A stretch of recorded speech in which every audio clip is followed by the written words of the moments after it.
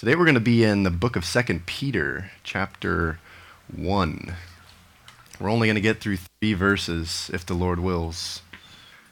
I hope and I trust that all of you had a blessed Thanksgiving wherever you found yourselves this weekend, whether that was with family or alone with the Lord. I know some people ended up in that situation.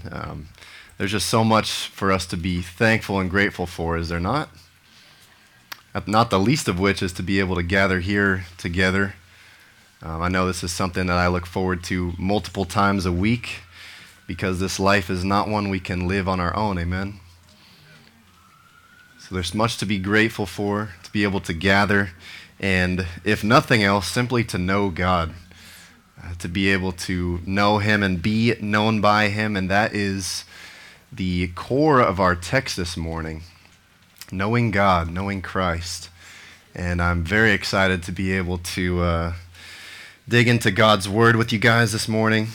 Grateful you're all here. Let's go before the Lord before we begin.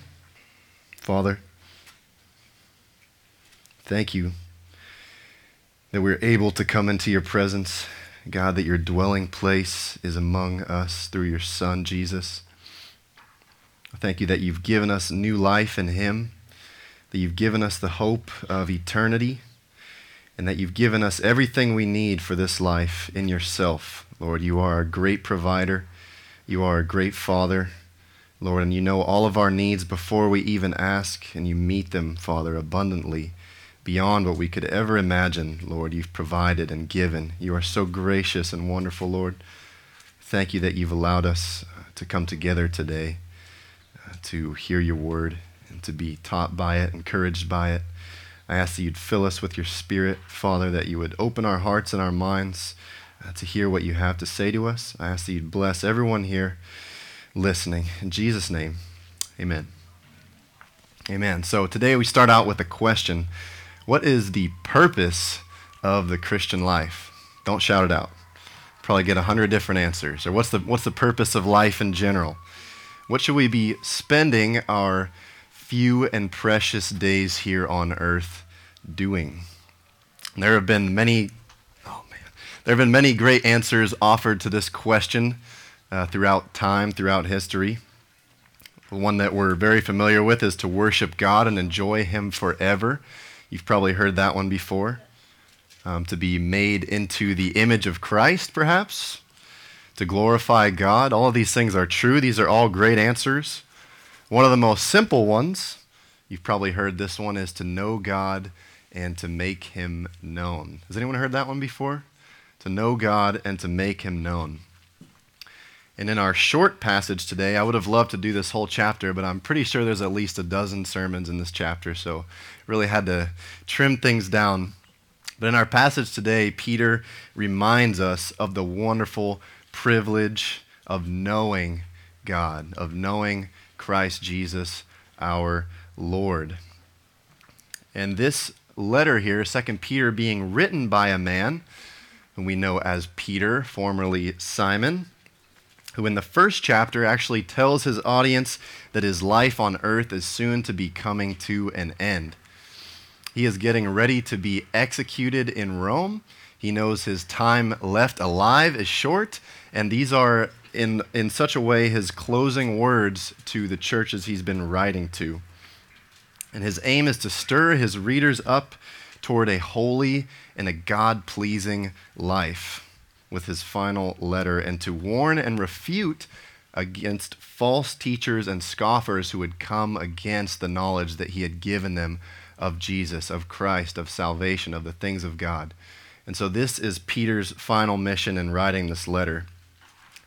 Ultimately, but our focus this morning is going to be on his foundational opening statement that he begins with.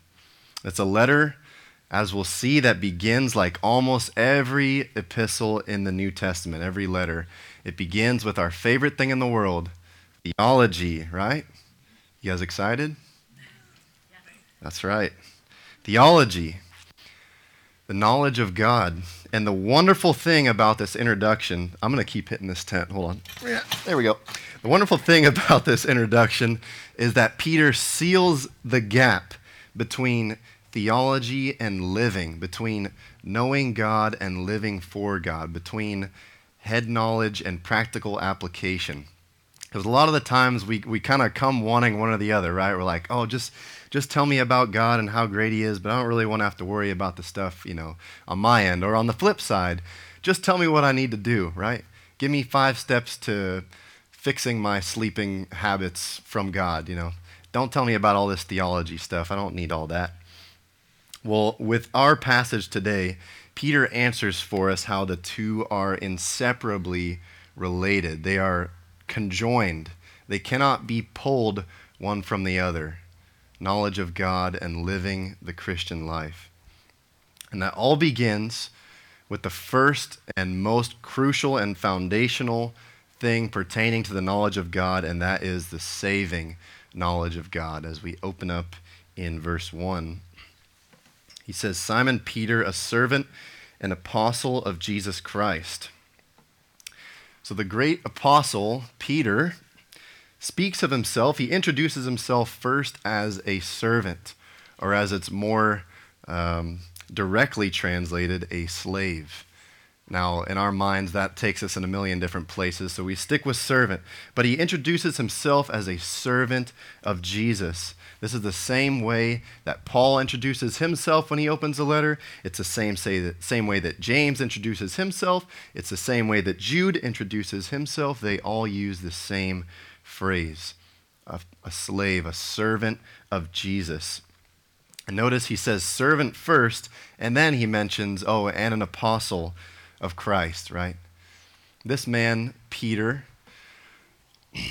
was a man who literally walked and talked with Christ on earth in the flesh, face to face, just as we see each other now. A man who knew him personally, right? He could literally pick Jesus out in a lineup. He could say, oh yeah, that's him right there. He knew what he looked like. Can you imagine that? He saw Jesus do many miracles. He literally walked on water with him. Okay, let's try and put our minds there. Some of us can't even swim.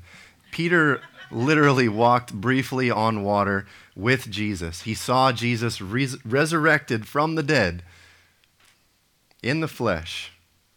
This man, Peter, the leader of the church in Jerusalem, okay, this is kind of his resume here, so to speak. He addresses his audience. If you look here in verse 1. To those who have obtained a faith of equal standing with ours by the righteousness of our God and Savior, Jesus Christ. In light of everything we know about Peter, what an amazing statement he makes here. He's writing to those who have obtained a faith of equal standing. Some translations say equally precious. Some say held in equal honor. The NASB says of the same kind, writing to those who have received a faith of the same kind as ours. And when he says ours, we don't know exactly who he's referring to, but certainly ours means he's included in that group, right? Perhaps it's me and the rest of the apostles, me and the rest of the saints. Regardless, he boasts nothing of his own faith or his own office as an apostle. He doesn't say, oh yeah, you received a faith and it's like mine, all right? It's like mine, but it's not quite there. See, I actually knew Jesus. I could pick him out of a crowd. You guys, you only know about him. No, he says, I'm writing to you who have the faith of the exact same kind as me, Peter, the man who walked with Jesus, lived with Jesus for years on earth.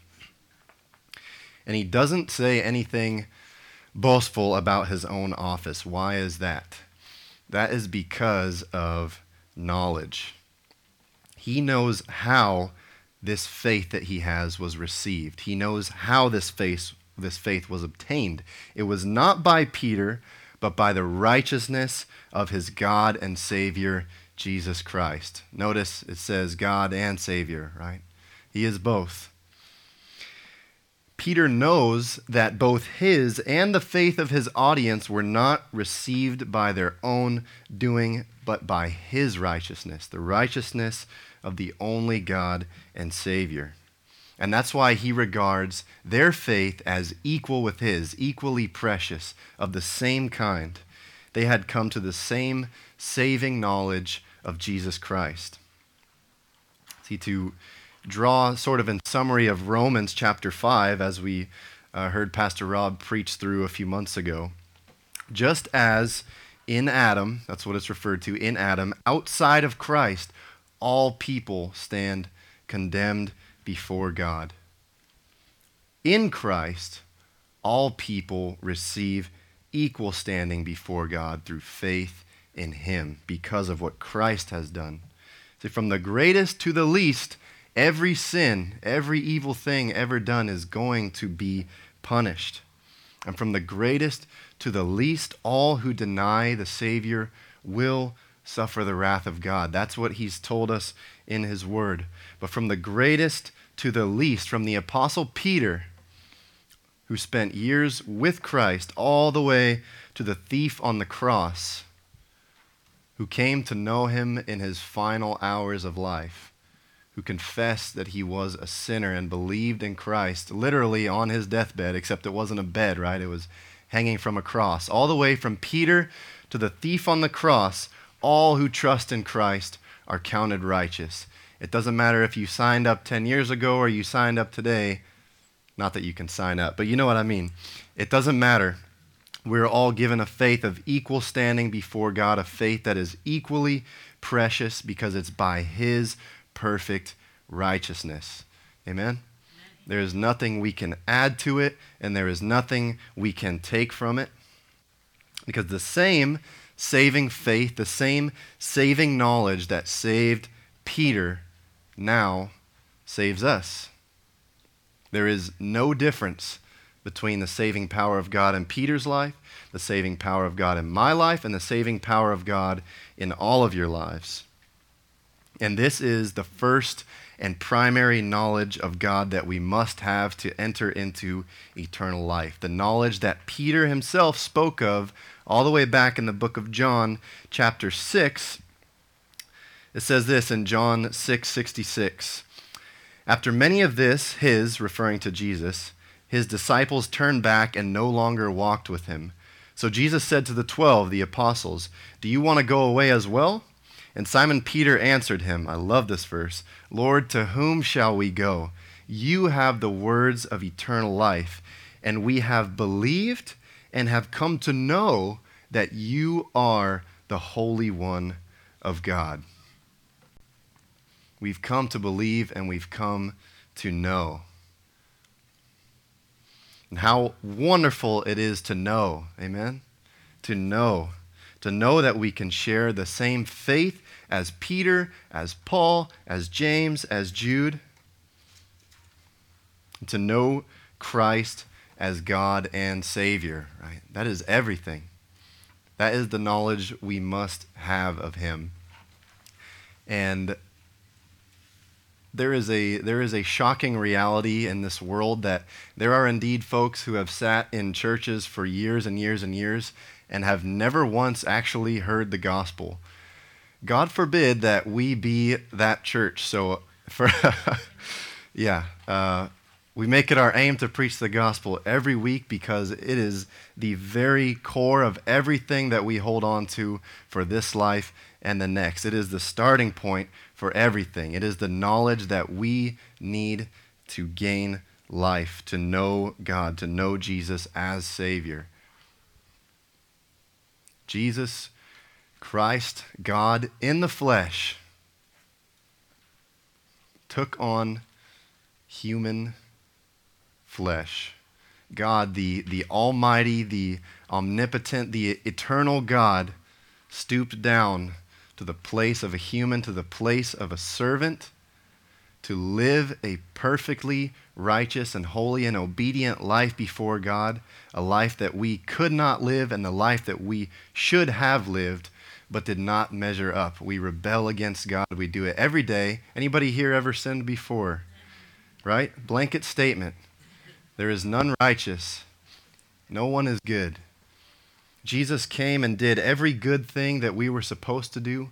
And then on top of that, he took the the punishment for all the evil that we have done upon himself, dying a sinner's death, taking the wrath of God upon himself in our place as God and as man, a perfect substitute. And then he rose from the grave. He resurrected by his own power, conquering sin and death and proving that his sacrifice was pleasing and perfect to the Father.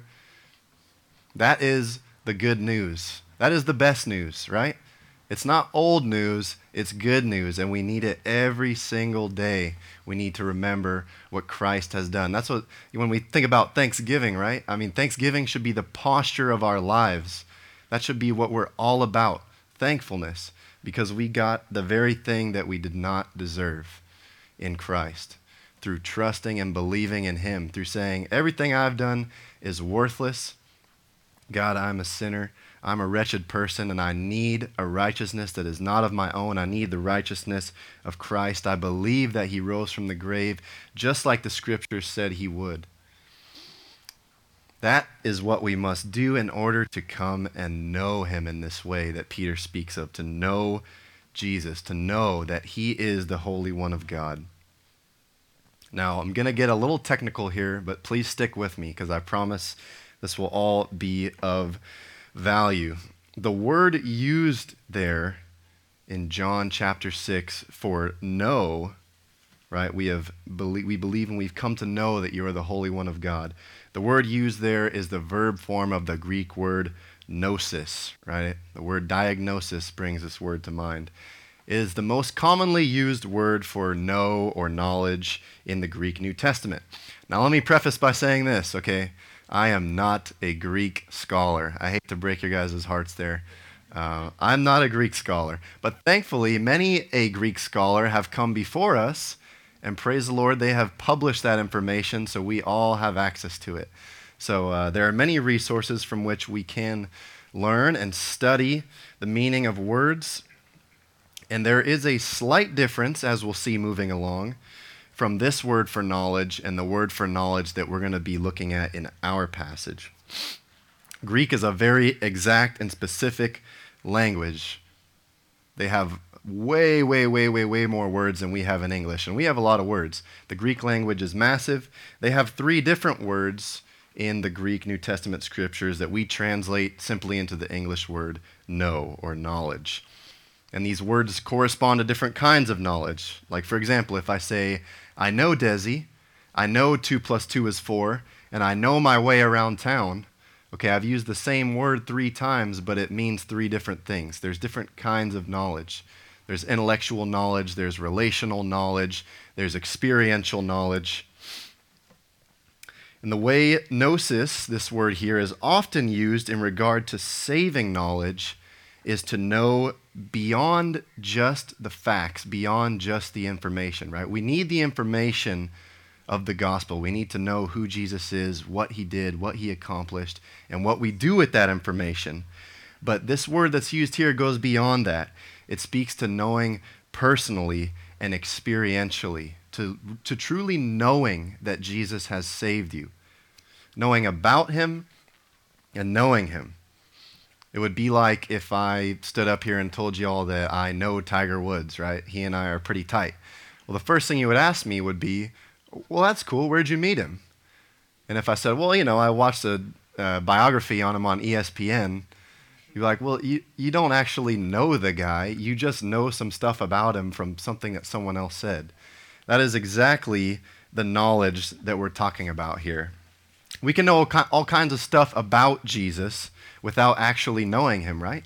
Everybody knows, or at least thinks they know something about him, but that does not mean that we know him in the way that Peter is talking about here, knowing him personally when we respond to the gospel, to the good news, and the Spirit of Christ, the Spirit of God comes into us and makes his dwelling place in us, and we know him, and we are known by him, and we can say, I know him, he saved me, I know him in the very same way that Peter knew him. All right, so that was the first verse. We've made it out. We're still in the opening address here, but that's the place where Peter starts. And he says to this audience of his, to those of you who have this faith that we all share, the same faith, verse 2 says, may grace and peace be multiplied to you in the knowledge of God and of Jesus our Lord.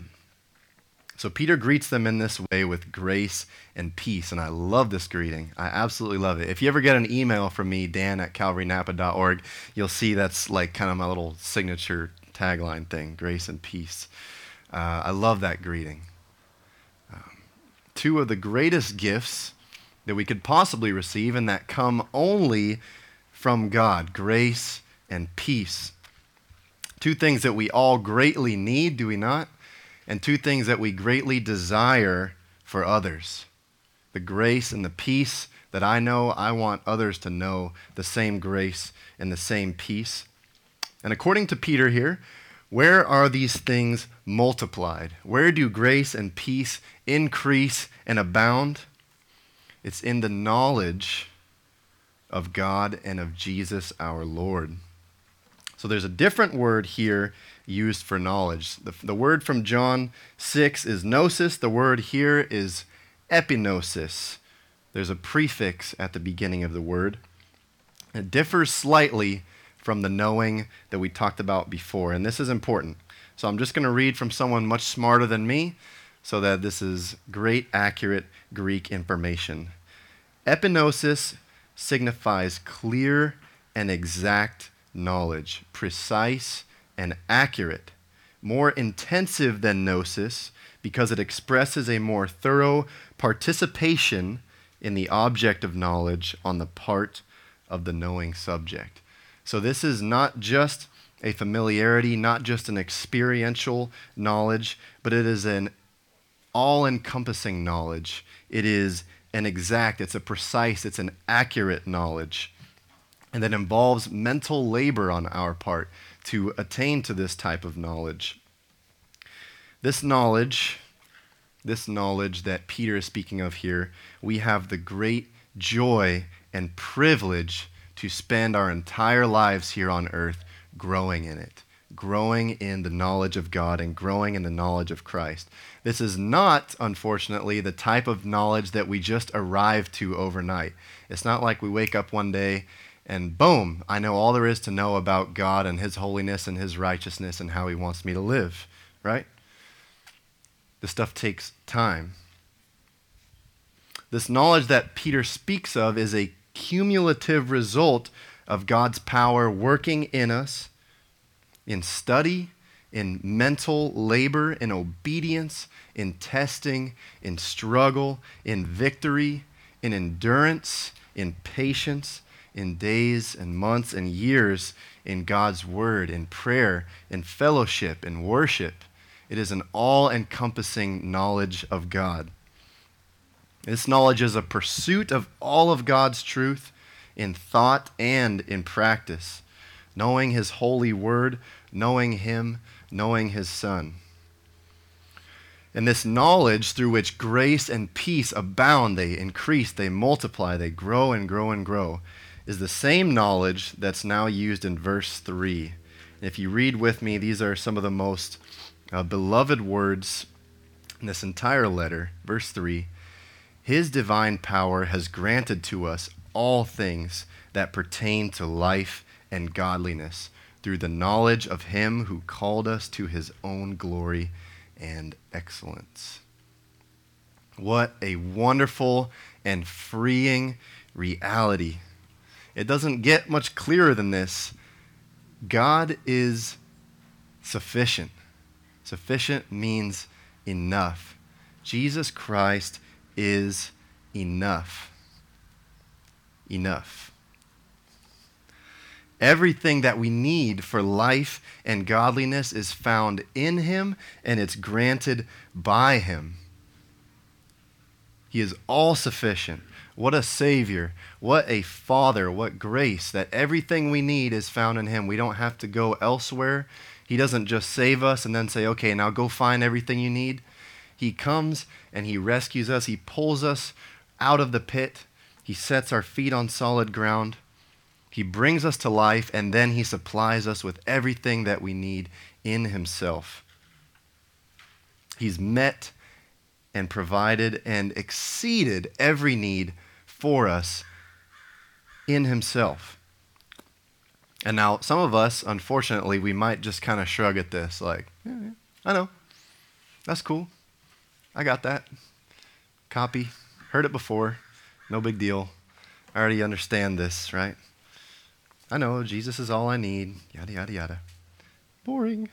But do we really believe this?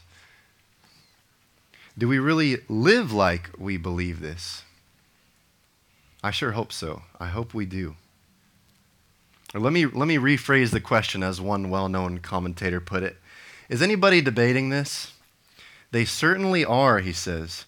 We live in a time and a day where there is great doubt cast upon the sufficiency of Christ, where he appears to be something you either add to what you already have or something you get in order to add to.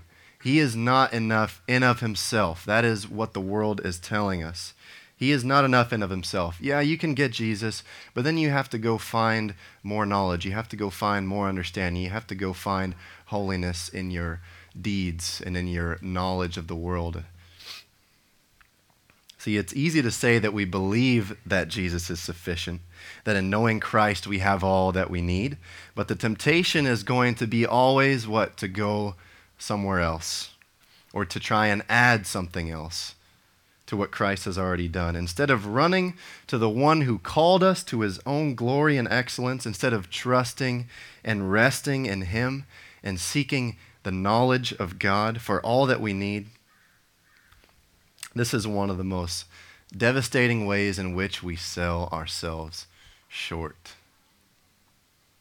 Seeking after life, godliness, peace, grace in other things other than the only place they can be found. Instead of just taking God at his word and trusting in his divine power to work through us in knowing him, we substitute that precious knowledge of God for the knowledge of self, for the knowledge of the world. So often we are lured away to seek after the things of life and godliness in the last places we would possibly ever find them, in the world's ideals, in the world's wisdom and philosophy, in the world's pleasures and possessions, in conforming to the culture that surrounds us. Now, this begs the question for each of us individually, in what ways am I rejecting the true knowledge of God in favor of something else? And I think this is a good question for us to ask when we examine ourselves daily, because grace and peace are found in knowing him. So if I'm lacking in grace and peace, there's probably areas in which I am not relying on the knowledge of God and the power of God to carry me. How can we find out how we're doing this? Well, Peter helps us uncover them right here in verse 3. He says, God has granted us all things pertaining to life and godliness through the knowledge of him who called us. So I'll put it as simply and as straightforwardly as possible. True grace, true peace, true life, and true godliness are found and only found through what? Through knowing God. Epinosis. It's a great word study to do. These things are only found through knowing God in every way that we can seek and know him. In this life, as we all know, particularly here in California, there are so many things competing for our attention, for our affections, and for our ultimate loyalty. There's a lot of stuff out there. There's so many empty pursuits. There's so many things that we think that we need, that we hold on to so tightly, things that we make so important in our lives, and that's different for each of us. It's not going to look the same for me as it looks for everyone else. There's so many things that we cling on to that we think are so important that in the end do not bring forth godliness. My professor for biblical counseling, Mr. Kirby, is one of my favorite quotations from him. He says, we do what we do because we think what we think. Does that make sense? Our actions proceeds from the way that we think. We do what we do because we think what we think. So we reveal the way that we think by the things that we do we not? And we're really good at overcomplicating this. We're good at overcomplicating everything, let's just be honest.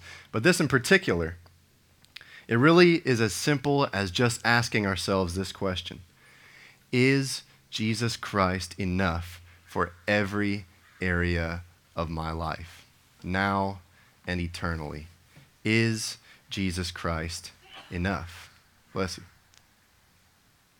Wherever the answer is yes, I will find grace, peace, life, and godliness increasing in the knowledge of God.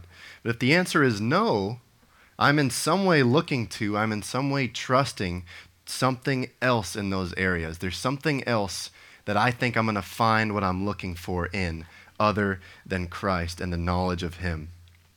I'm trying to obtain what I need, what I think I need, through my own knowledge or through the world's knowledge, not through the knowledge of Him. And this is where it's made crystal clear for us, guys, that theology, knowledge of God, and fruit cannot in any way be separated. Or maybe you've heard the phrase deeds and creeds, right? You've got deeds, you've got the good stuff that we do, and then you've got creeds, doctrines, truth, all that good stuff, all the stuff that we acquire in our hours and our time of study and prayer and time in the Word with the Lord. Deeds and creeds. There is a movement that exists now, and there's a movement that's existed many times before that says we don't need all these creeds, we don't need all this doctrine and all this specific stuff about Jesus and God and all this stuff. What we really need to do is just try better to be good people, and the rest will work itself out. There's a reason that the self-help crowd, the prosperity preaching draws a big crowd, right? We don't have to sit through all this theology stuff. It's a lot simpler, isn't it? It's just 7 steps from the book of Lamentations to fixing your cat's self-esteem. Come back next week for lesson number 2, right? It's very rudimentary. It's very simple. It's like, tell me what to do. Just tell me what to do, and I'll do it. How can I fix this? How can I get what I want? Oh, you just have to call upon the blessing. You just got to name it and claim it, brother. You know, silly stuff like this. And it draws a crowd because it removes the knowledge of God, the necessity of the knowledge of God from the equation. It's just, give me what I need to know. Tell me what to do. How do I get this? Give me the steps. Give me the practical. Just give me the practical stuff. Tell me what to do. But the reality is, my friends, my brothers and sisters, our understanding of God is the very thing that shapes the way we think. And we do what we do because we think what we think. So if we think rightly about God, we're going to do rightly by God. If we think wrongly about God, we're going to do wrongly by God. Does that make sense? It's a very simple equation. Right knowledge of God, His power working in us, leads to right behaviors, right thoughts. Knowledge of God, I would submit to you guys, is the starting point for everything else. It all begins with Him. It all begins with knowing about Him and with knowing Him experientially and personally. It is the foundation of this letter that we're in today and every New Testament letter. And the formula, it's not always exactly the same. There's some variation, but it pretty much always goes a little something like this. Hello, God is great. Here are the wonderful things He has done. Here's what the truth of those things means for us. Now, in light of that, go live in a way that brings Him glory. In light of what He has done, go live in a way that brings Him glory. See, what we do is always and only a response to what He has already done, to what He is doing. If we know accurately, if we know what God has said about righteousness, we know that our good deeds are not and cannot be done to earn God's favor, right? We cannot earn it. Only Christ can earn it. And a true and accurate knowledge tells us this, that God's favor only comes through faith in Jesus Christ. That is the only way to gain his favor. And everything that we do from there forward is for him and to him. What God has done leads me to do what I do. Everything that we do after we come to know him personally as Savior, as Lord, everything we do from there is an act of worship. It's an act of gratitude for what he has already done. We worship him with our lives by responding to the good things that he has done, to the good news of the gospel. He has granted us all that we need for life and godliness by his divine power through the knowledge of him. Just as we are saved by grace through faith, knowledge of him is the channel through which we receive what he has granted. And I promise you, all of us here, wherever you are on the spectrum of knowledge, you have not arrived. You have not yet reached your destination. There is one all-knowing being in the universe, and that is God. And we are not him. Ergo, we always have more to learn, right? We will spend the rest of this life and the rest of eternity knowing more and more of him. We're not God. So none of us has arrived. There is so much more to know. There is so much more to know of him. There is so much of him to know. And praise God that he can be known. Amen? He can be known.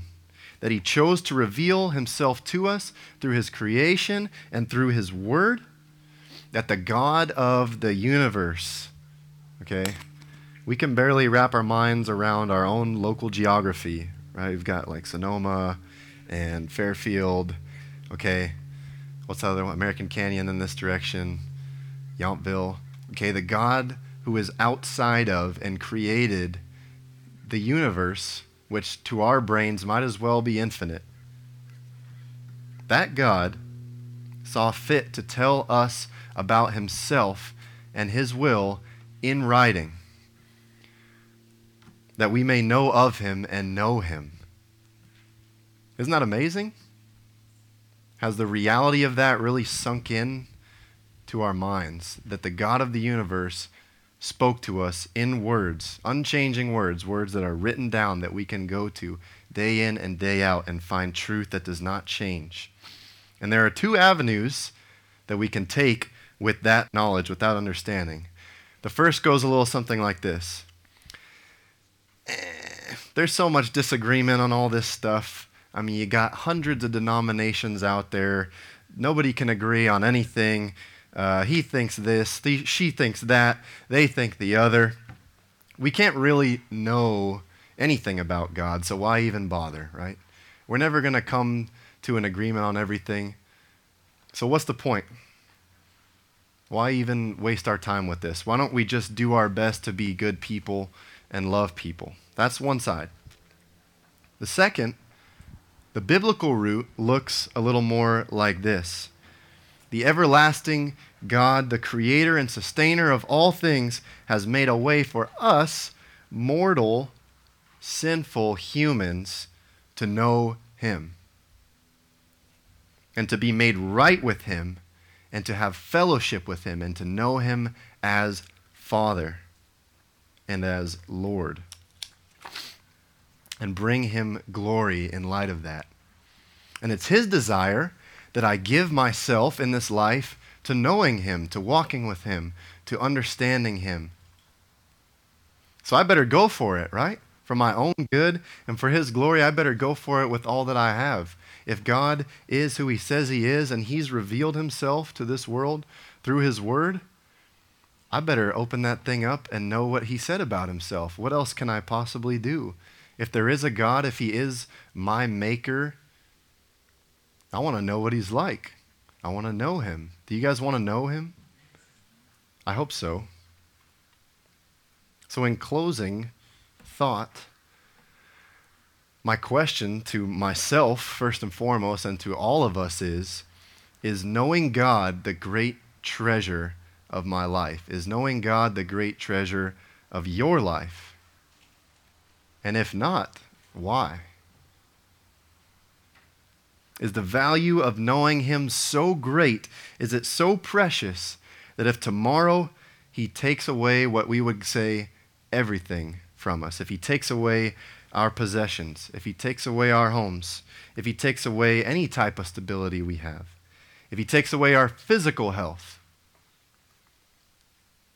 if he takes away our families, if he takes away our accomplishments, any material comforts that we have, if he takes away our constitutional rights and freedoms that we cherish so dearly, if he takes even our very lives, will we still be found grateful just to know him? That is the question. Is knowing him enough? Is he so valuable to us that if we lost everything else, it would still be enough just to know him who called us to his own glory and excellence? Is that enough? Is Jesus Christ enough in every single area of my life that I perceive a need? Has God really met those needs? Can I really know that those needs are met? Yes, I can. But it all comes through a knowledge of him, seeking him out. That is our chief end. Knowing God forever, worshiping him forever, enjoying him forever. He knows what's good for us. Why? Because he made us, right? We have the manufacturer's specs given to us, and he says, these are the assembly instructions. Here's the care and maintenance instructions. Here's the disassembly instructions. He's given us all that we need through the knowledge of him, through his word. Through walking with him, through obeying him, we will find always that he provides. And he has provided our greatest need in his Son. We needed a Savior, and he gave that Savior. And everything else is just more and more and more abundant grace. Everything in this life, any good and perfect thing is a gift from whom? From the Father. That's right, from God. So praise God that he's met our greatest need, and praise God that in him he meets all of our needs. And super abundantly beyond that, he gives and gives and gives more than we could ever ask or imagine. I'm going to close with the Apostle Paul's sentiment on this idea of knowing God. Now, it's not in the exact same context, so don't get mad at me. But it does give us the Apostle Paul's perspective on this very thing. This is Philippians chapter 3, verse 7. If you want to turn there, you may. If not, I'm just going to begin reading. It says, "But whatever things were gain to me, these things I have counted as loss because of Christ. More than that, I count all things to be loss in view of the surpassing value of knowing Christ Jesus my Lord, for whom I have suffered the loss of all things and count them mere rubbish." Rubbish is a very nice word that's used here for what the word actually is. "I count all things as rubbish so that I may gain Christ and may be found in him, not having a righteousness of my own from the law, but that which is through faith in Christ, the righteousness which comes from God on the basis of faith, that I may know him in the power of his resurrection and the fellowship of his sufferings, being conformed to his death." Even if God decides that in suffering we will know him greater, are we willing to say, "Lord, whatever you have for me, I want it"? If knowing you means I have to suffer the loss of all things, if knowing you means that I have to suffer physically, mentally, emotionally, so be it.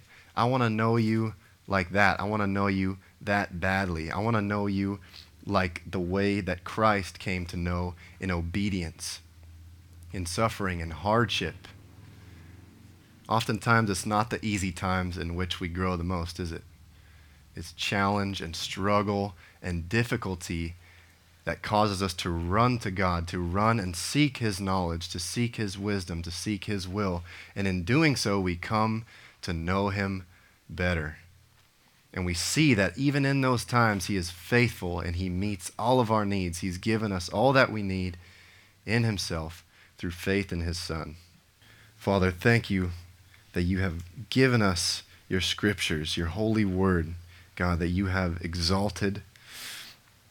Father, I thank you that you've preserved it for us, that we can carry it with us on our phones, in our pockets, in our Bibles. Many of us have many Bibles. We have a shelf full of them. And Father, I asked that you would kindle a fire in us wherever we are to pick up those Bibles, God. Wherever we are now, to pick them up more. To seek that time with you, Father, to know you, to know what you're like, to know your nature, to know your will, to know your goodness, your mercy, your justice, God. All of these things shape our thinking. They renew our mind, and they allow us to live this life in a way that's pleasing and glorifying to you. And to that end, we have been made to glorify and enjoy you, Lord, and to know you. I thank you that we can know you. I thank you that in your Son, you've made a way for us to come to you.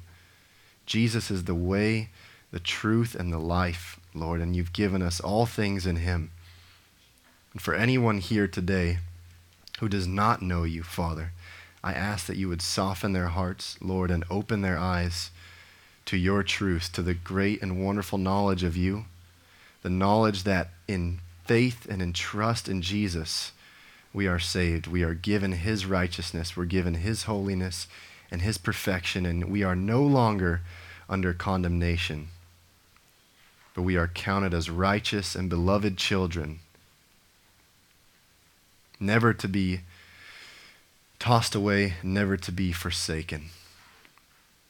God, may these things shape the very core of who we are, and may our lives be a living sacrifice to you in response to the good that you have done. We thank you for all things. In the name of your Son, Jesus, amen.